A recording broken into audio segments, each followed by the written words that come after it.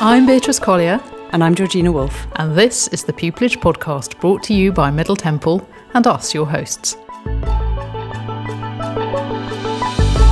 Have you had an accident that wasn't your fault? You may have been deterred from considering personal injury and its cousin, clinical negligence, by the reputation for ambulance chasing. But today's practitioners tell a very different story. Farah Mouladad and Jared McDermott QC tell us about working in the field of healthcare, from dealing with the most serious, gory or heartbreaking cases, the challenges of professional discipline, and explain why PI, as it's known, is one of the most important areas of practice out there. Farah Mouladad was called to the bar in 1999 and practices at Crown Office Row Chambers. Her specialisms are clinical negligence, personal injury and professional discipline. Farah, were these always your chosen areas of practice? I think my chosen area was really clinical negligence, which I sort of started out with, and then hand in hand, personal injury, and then a bit later on, professional discipline came into it. Why did you pick clinical negligence? Why did that attract you in the first place? I was looking for areas at the bar which didn't involve sort of dry law only. So I thought that if there's medicine involved, then that's quite interesting. And so that's why I looked at clinical negligence. Then in terms of the disputes that you deal with, can you give our listeners an idea? I don't know if it's possible to give an idea of a typical clinical negligence dispute, but... Yeah, I mean, a typical clinical negligence dispute will usually involve somebody who's been treated at an NHS hospital and something's gone wrong. So they go and see a lawyer about it, and effectively what they thought might have gone wrong may not have gone wrong, and something else has gone wrong. So they've been operated on their leg and they think that our operation was carried out incorrectly, but in fact it may be that they've been given the wrong anaesthetic or something like that, and that involves factual disputes sometimes. More often than not, it's actually a dispute between doctors as to whether what was done or not done or was reasonable. And then ultimately it ends up in a dispute in how much compensation that person ought to be awarded. So the clients in a clinical negligence dispute will be individuals who are the claimants. Yes. And then NHS trusts or individual doctors? Yes, so the defendants are usually NHS trusts, because any act done by a doctor while you're in an NHS hospital is covered by that trust. Sometimes they're GPs who are represented separately, and now actually more often I'm seeing private surgeons as defendants.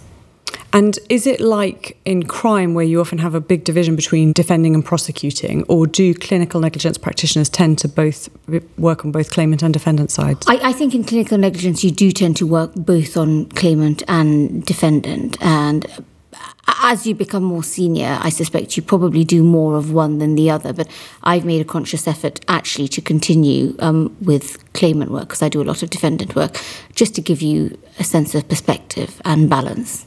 Yeah, I think it's really good for your practice. Definitely, to do definitely. both. Certainly something that I find about trying to do claimant work as well as defendant work is that it helps you retain flexibility and creativity, because you need to create the case rather than respond to the one that is being made. And actually also when you're acting for a claimant, it just reminds you when you're acting for a defendant that actually, even though you're instructed by the defendant and you're defending the case, I mean, we're all independent practitioners at the bar, but you can you can deal very empathetically with a claimant, because that's the thing about clinical negligence cases. When you're cross-examining a claimant who's been to a hospital, who's either baby is brain damaged or is dead, or who themselves were fine before they went into hospital and now are tetraplegic because the epidural was put in the wrong place. So it gives you a real sense of how to deal, if you're on the other side, with somebody who's injured to that degree. And that's how judges deal with it effectively. And if you're dealing with it in a way that's not empathetic and or aggressive or just too robust, then I don't think you're doing yourself, your client, or anyone any favours. Perhaps you should explain, for the benefit of our listeners who won't be familiar necessarily with the disciplinary work, what is that side of your practice entail? So that side, it's it's officially called professional discipline, and what effectively it is for my part, representing either doctors or psychologists or psychotherapists or osteopaths, so representing practitioners in front of their professional bodies. So if an individual makes a complaint against you to your professional body, and that goes ahead, there are various stages, but it ultimately culminates in an oral hearing, and that would be, that's where I would come in to do the oral hearing on behalf of the practitioner. And so will that be sort of before the GMC, the General Medical Council? Exactly. So doctors and psychiatrists, for example, are in front of the General Medical Council. Psychologists are the Healthcare and Professions Council. Osteopaths, for example, are the General Osteopathic Council. Nurses, Nursing and Midwifery Council. And, sort of the list is endless.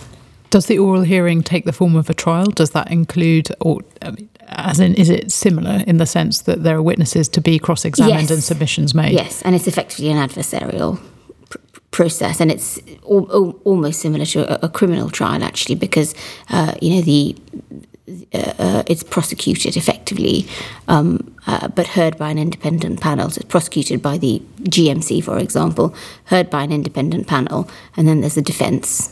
So there must be a considerable overlap between what you see in clinical negligence cases and what you see in personal injury cases. In both of those, you've got somebody who's been physically injured.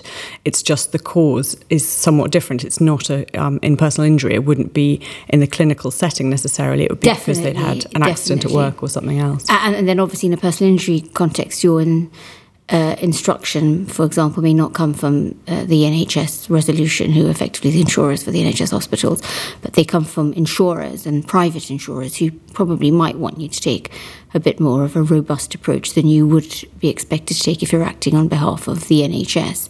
But most of my personal injury work actually now is specialised either into catastrophic or stress at work claims, which obviously involve psychological injury, which is quite different to physical injury, but just as serious, actually.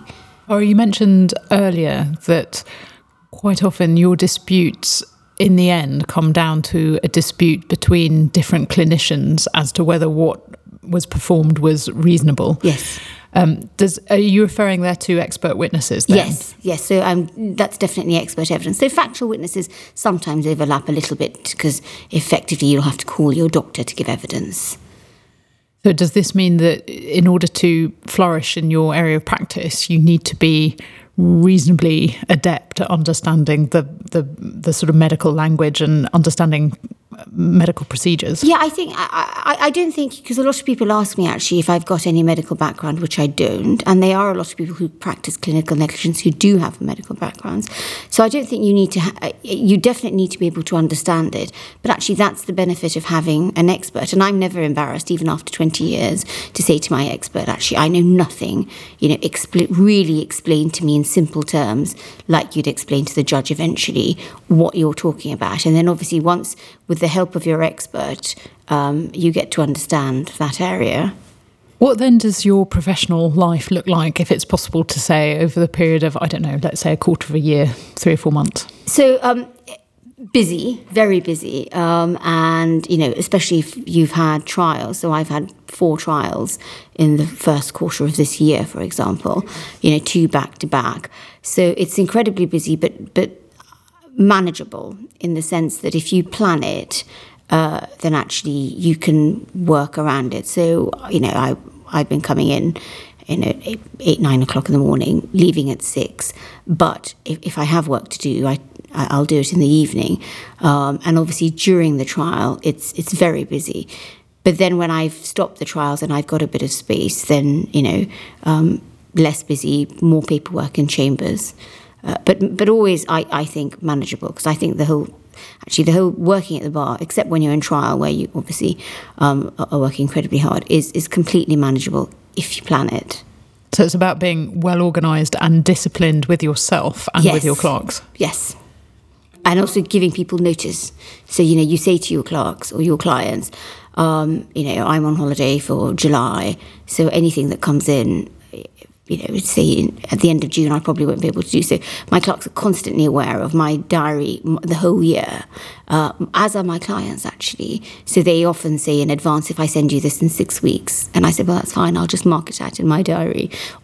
obviously you get lots of things last minute, and it wasn't always like this. In the beginning of your career, you just have to do it because that's how you build your practice. So you said that you've had 3 trials this year. So would you describe your practice as being evenly balanced between courtwork and paperwork, or do you tend to do more courtwork?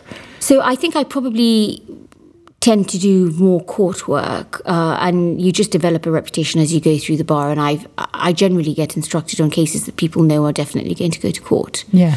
So most things, unless there's been a breach of duty and you have no hope of winning, I tend to take to trial.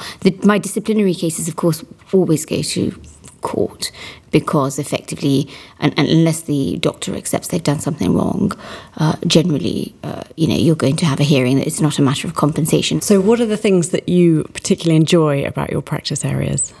Court work, which I do a lot of. I enjoy sort of the variety in the sense that you do get, obviously you get similar areas of mistakes in clinical negligence, but generally no case is ever the same, which I really enjoy. I just enjoy actually the challenges it gives you, because there's legal challenges, but it's all rounder. You're dealing generally with doctors, clinicians, claimants, different people, different days. So even though I'm in a specialised area, my practice actually is very varied. One day I was representing a defendant trust who overprescribed a drug to a lady who died, and then the next week I was representing a doctor who was alleged to have had a sexual relationship with a patient. So very, very different. What are the things that you think that those considering a career in your area should think about carefully before they take the plunge? So I think the first thing is that it's probably not for the weak-hearted, because when you're dealing with clinical negligence in 2 aspects. One, they are quite some of them are really harrowing cases, and if you don't have the constitution to deal with that, either for the claimant or for the defendant, and in some ways it's probably harder to act for the claimant because there's such pressure on you if you lose a case, So that's the first thing. And then obviously somebody who's not interested in medicine or blood or gory details, which again come out in trial, is probably not going to do very, very well. And thirdly, I think it's if you're not an attention to detail person, then this is not the area for you. So if somebody's listening to this thinking, this sounds really great and I want to sign up, what sort of work experience would you recommend they do? Apart from the usual, obviously, manipulation and experience in a solicitor's office, I think that actually working in a hospital is quite a good idea to see what it's like on the ground, either in a ward, if you're allowed, or actually in the legal office in the hospital or anywhere where you can get exposure. I also think sort of working, if you're looking at professional discipline, I've met quite a few people who've actually done 6 months in various disciplinary bodies, so the GMC or the HCPC. One was in a gap year doing that. And then finally, obviously, anything that'll get you exposure to medical matters. So, you could be working in a pharmaceutical company just doing an internship or something. And though that's not directly relevant, it does give you some sort of insight into what's happening in that world and sort of goes quite well, because a lot of people in my chambers do product liability on medical products. So, for example, if that's something you eventually want to do, that would give you a very nice introduction into it. You pointed out that this can be an incredibly stressful, high pressure and traumatic area of work. Yes. It sounds to me that it would be critical for people, if they're thinking about work experience, to actually be able to have some real insight into what that means. Exactly. So actually, if you're in a hospital working, just for example, and the NHS are completely underfunded now, so you often find trust legal offices don't have enough, and I'm sure they would be more than happy to accept people on work experience to sort of deal with this. And actually, another thing you might consider doing is working in a coroner's office. Yes. Because actually coroner's courts are where I got a lot of my initial experience in cross-examining medical experts, etc. And I acted actually a lot for families when I started out. And you do actually see some of the worst things there, because obviously ultimately the person there is dead. So working in a coroner's court for a little while might be quite a good introduction as well, I think. Yeah, that's a really good idea. Do you think that you need any additional qualifications to practice these areas? Or No, I definitely don't think. No, I don't think you need any. I mean, if you happen to be a doctor who's moving, that would obviously be beneficial. Though some people tell me actually it's quite hard for doctors to put aside their own personal opinion on Yes. what should have been done. So I know a few doctors, but no, I don't think you need any other qualifications. What about earnings? Can we talk about money? For people who have let's stick with clinical negligence. Yes.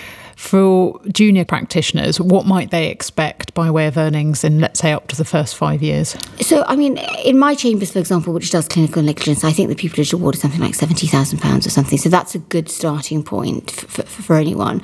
And it depends what sort of work you do. I mean, I have to confess that the NHS work by itself is not highly paid, though it's very interesting. But if you're acting for claimants, it's very well paid. And I think within the first 5 years, you could easily expect to earn £200,000 if you're doing a combination of clinical negligence and some other, common law work. And it sounds as though you've talked about clinical negligence, personal injury and professional discipline. Yes. Those areas intersect very, very well. And yes, they do. Even they indeed do. inquests. Yes. Are there particular types of chambers that you should apply for in this area? Should you go for a highly specialised clinical negligence set, or is it better to go for a general common law set? Instinctively, I don't think there are actually that many highly specialised clinical negligence chambers left, actually. They were, for example, Sergeant Sin, where I did my pupillage, was purely clinical negligence and started, when I was there 20 years ago, just started doing police law, and now they branched out into lots of things. So I don't think people will actually find just a specialised clinical negligence set, but I think a common law set is actually a very good idea. And my chambers does a lot of other areas. One Crown Office Row does a lot of clinical negligence, but again, lots of other common law and public law, as does Sergeant Sin, as does Outer Temple. So actually, whatever chambers you apply to for clinical negligence now, I think will do other areas, which I think is a really good idea, because you're not going to get into court in the first 5 years unless you're doing inquests in a clinical negligence case, because the very low value claims are unlikely to fight to trial. That's a good point, yes. Thank you. Thanks ever so much. Thank you so much. Jared McDermott QC practices from London and Manchester. His main areas of practice are personal injury, medical malpractice and employment law, representing both claimants and defendants. The majority of his caseload involves catastrophic personal injury, such as spinal cord injury and brain injuries. We're delighted to talk to him on the Pupillage podcast about his personal injury practice. A very big welcome, Master McDermott. Thank you very much, and thank you for asking me to take part. So first of all, can I ask you how you came to choose your practice area, or did it choose you? Well, I think like many people at the bar, it chose me, in the sense that I started off in a chambers in Manchester doing general common law. I have one case reported in the Butterworth company law cases about a Ramalpa clause. That will surprise a lot of my commercial friends. But we did everything. But my pupil master, as he was at that stage, was very much a personal injury practitioner, one of the leading ones of the day, and my chambers did a lot of it. So from day one, I've always done quite a lot of personal injury. I did quite a lot of crime, and one of the problems I think these days is we've become a bit too narrow. I think that some of the best advocates have had a very broad training, and they've done work across the sphere. So I did more and more, and I suppose about 1991, 92, I had some very good criminal work on. I did some very good family work, though I realised I really couldn't do everything, and the Children Act had just come in. And I was beginning to be instructed in some of the larger personal injury cases, and I wanted to take silk. So I thought, well, let's focus on that. I wanted to remain a common lawyer, but it became a focus from there. Gerard, going back to basics, what is personal injury law? Well, first of all, I think it's actually one of the most important areas of law there is. I act for some of the most seriously injured people that there are. It is extremely rewarding work, and it's using the law of tort to try and put something right. But as I say to each of my clients, I can't put it right. I can, however, work to get you significant compensation. So the one thing you won't have to worry about is money, or at least if there's contributory negligence or it's difficult on liability, we can at least get you the money that will help you get into an adapted house or something of that kind. I think that's so important, because I think personal injury law, more maybe than any other area of the bar, has a really bad press for being ambulance chasers for those phone calls saying, have you had an accident at work? And actually it's a really serious and an important necessary area of law. I do work all over the country, and I'm lucky to have a lot of cases of this kind. And so this week I have advised someone in Kent. I have been to Bristol. Yesterday I was in Derby and also in Leicester. I went back home to Manchester, and then I'm down here. And sometimes I use drivers to take me to see these people because it's such a long way and I can work in a car. And we had exactly that conversation. They say, what do you think about all this stuff? I said, well, yes, there are claims farmers. And actually, some of the cases that crop up at the lower level are serious enough in themselves. But the work I certainly do is the most vital work for these individuals there is. And actually, if you have a broken leg, actually it's quite serious if it's you, and if it's someone's fault. Sometimes compensation not only makes some recompense to you, but also disinclines someone from doing it again. So if I can just take that a little bit further, people talk about health and safety in a derogatory way. So this week, I've advised two people who are the victims of industrial accidents. One has been left tetraplegic, which means he cannot use any of his limbs. One has had a bilateral amputation, so both his legs were amputated below the knee. Health and safety really matters. You've given us a little insight then into some of your clients. Do you also act for defendants? I do some work for defendants, and until probably 10 years ago, I did quite a lot of work for defendant insurance companies. The solicitors that I work for claimants are perfectly happy for that because they will see a balanced view. Equally, although it might look as though defendants are always there to stop you recovering compensation, actually, in many of the cases that I work in, the insurers have a very collaborative approach, and actually, whichever side you are, you can make a difference by the way in which you approach your task, whether as insurer, solicitor, or barrister. So your practice takes you all over the country. What does it look like on a day-to-day level? How often are you in court? How often are you doing paperwork? Well, first I should say it takes me a little more than just all over the country. I do a lot of cross-border work. And so we talk about the importance of the work, and also we'll talk in a moment, I'm sure, about the variety. I do a lot of conflicts of law. I do a lot of private international law. I do a lot of European Union law. The typical week, or typical few months, less of my cases go to trial than perhaps they did 7 or 8 years ago. Partly that's because there were a lot of changes in the offing in terms of periodical payments and so on, but partly because everyone's realised that very often, if it's just a dispute about quantum or how much, the gap needn't be that large.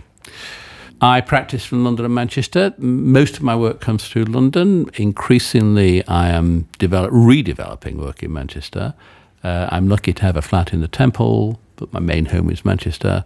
So I spend quite a lot of time on the Virgin West Coast Main Line, soon to be not Virgin West Coast Main Line. And how often do you get to court? I suppose I would have said that I perhaps do 2 or 3 trials a year, but as everyone at the bar knows, a year can pass very quickly. And you may not do maybe 1 trial or none, actually. I know personal injury silks who probably haven't been to trial in 5 years. Yeah, goodness. I do other work. I mean, in fact, I've been involved in a disability discrimination claim that went to trial and is going to appeal. So I do some appellate work. Less than I used to is the answer. In the next year, perhaps I'll do 2 or 3 trials. I do quite a lot of work in front of the masters, which I didn't used to do. I'd never appeared in front of a master until I took silk. But a lot of the work that's done in case management and cost management and the interlocutory hearings is really important for the case, and I think you should go along and help shape the way the case is developing. And do you think that a lot of that is by virtue of your seniority, the fact that you're doing big catastrophic injuries, and that those juniors starting out doing personal injury work will actually find themselves in court more frequently doing smash and bash road traffic accidents? They will, and it's a great training ground. It's, of course, a hugely enjoyable time at the bar. It's where you make your professional contacts, where you make your friends. We might have time a little later on to talk about the way that I use legal assistants, which is people who've got the bar professional training course out of the way, but not pupillage. And my 11th has just started, and so I keep in touch with them. So in Manchester, one of my former legal assistants, who's a tenant in a chambers there, does a lot of holiday illness work, defending to a large extent travel companies against illness claims and the like, and she does what we would call travel work, so package travel regulations, accidents abroad and so on. I like to keep an eye on what the younger members of my chambers are doing. They go all over the country, still doing small road traffic accidents and so on. That will change, I think, with the way the system is developing. I think as a junior magistrate, you can expect to be in court quite a lot. My guess is 2 or 3 times a week. Yeah. If you're in a chambers with a good mix of work, and all over the country, which means you'll get to know the train network really well. What are the things that you love about your practice area? I did an approval hearing in the last 2 weeks for someone who is in a minimally conscious state. And the issue is, should he be at home with a care package, or should he be in a residential institution? And the defendants, of course, said residential institution. Nothing to do, of course, with the fact that was much cheaper for them. His family wanted him home, and he has some awareness. And we achieved a situation where he can go home. And I came away thrilled that his father has got more peace of mind, that he's got some measure of control over how he's looked after and so on. I've acted for lots of young tetraplegic individuals. And in fact, I'm going to a dinner in October with his father, who's hosting a charity dinner. This is from 10 or 12 years ago. And he's become a very good athlete in wheelchair rugby. And it's great to see that I had a part to play in that. It's perhaps one of the most human areas of the bar that we deal with. And that's real satisfaction. Yeah, it sounds very rewarding. It is. It also sounds like it could be potentially emotionally challenging. What are the things that people thinking about this area of law ought to consider before embarking upon it? I think there's quite a lot of areas at the bar that are emotionally challenging and on the bench. I'm actually quite squeamish. I can't watch operations on television, even on the pet programme. And yet I deal with people who had the most grievous injuries, and I go and see people. I haven't done many burns cases, but I've seen a lot of very badly injured people. I think you approach it professionally. You go in and you meet them, and you want to do the best for them. And I'm not suggesting you isolate yourself, you don't.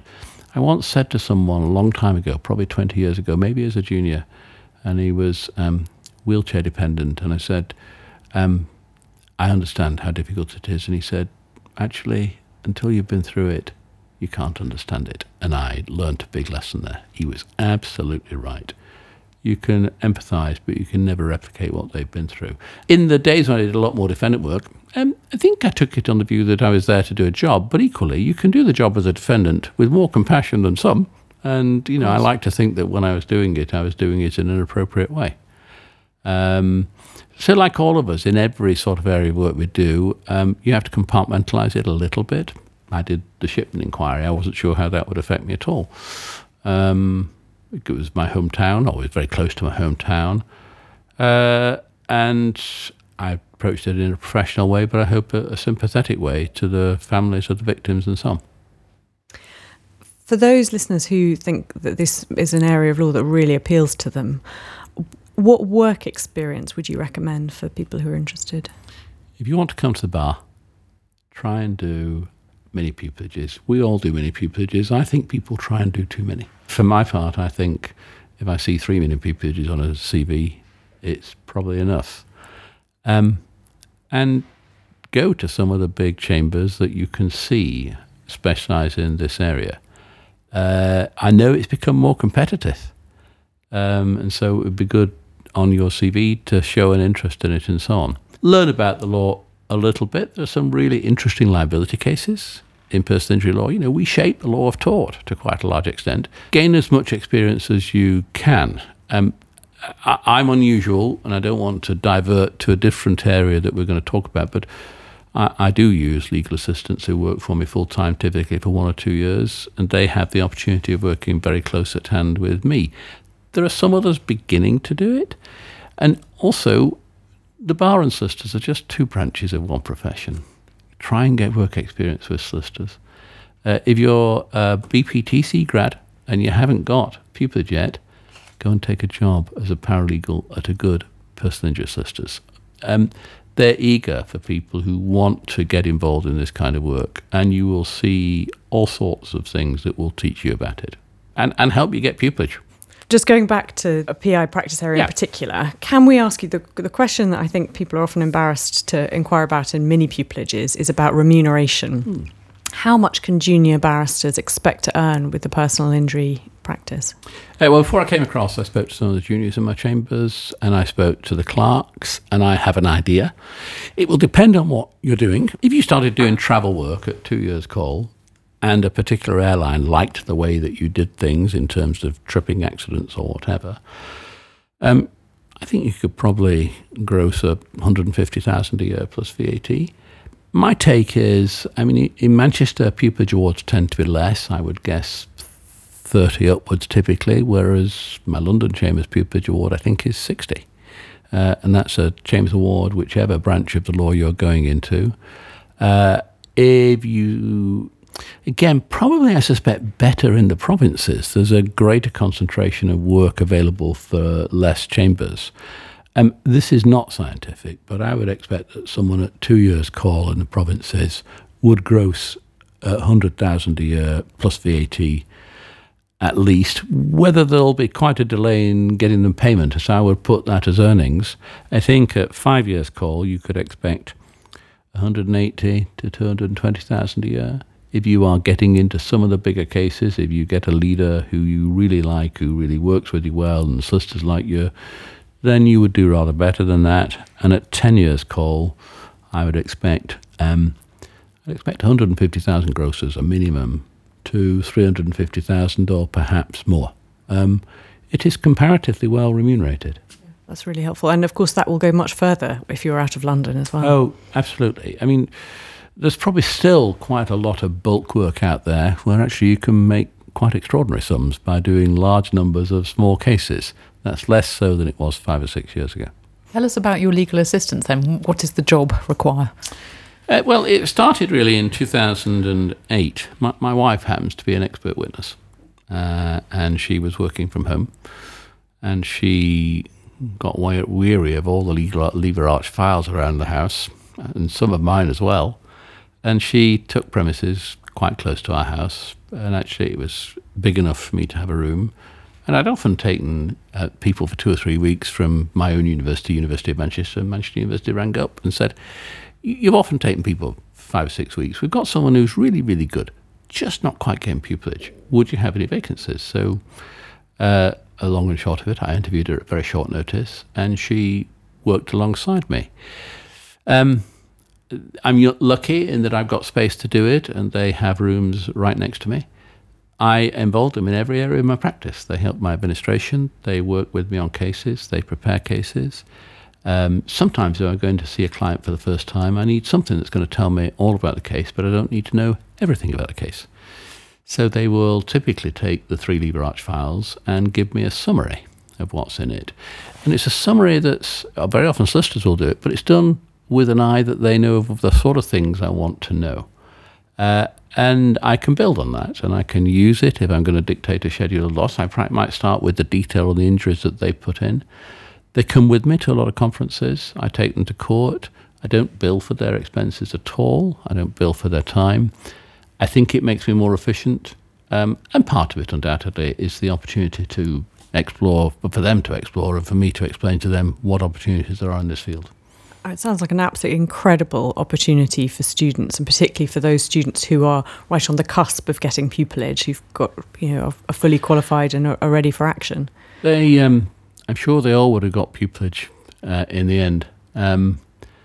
My full-time legal assistants who have left me, they all went to pupillage, or one went to a training contract, and they would have got there in any event. I'm immensely proud of them. and I know I had an opportunity to shape their career a little bit. And I bet they really hit the ground running because they knew what practice actually entailed day to day. I think each of them probably has an advantage of 2 or 3 years in terms of getting into work. I can think of one who I would take as a junior tomorrow, and in fact, one from 7 or 8 years ago, I'm leading her I've led her in 2 or 3 cases, and it's great. They know how I think. That's a real advantage to me. Yes.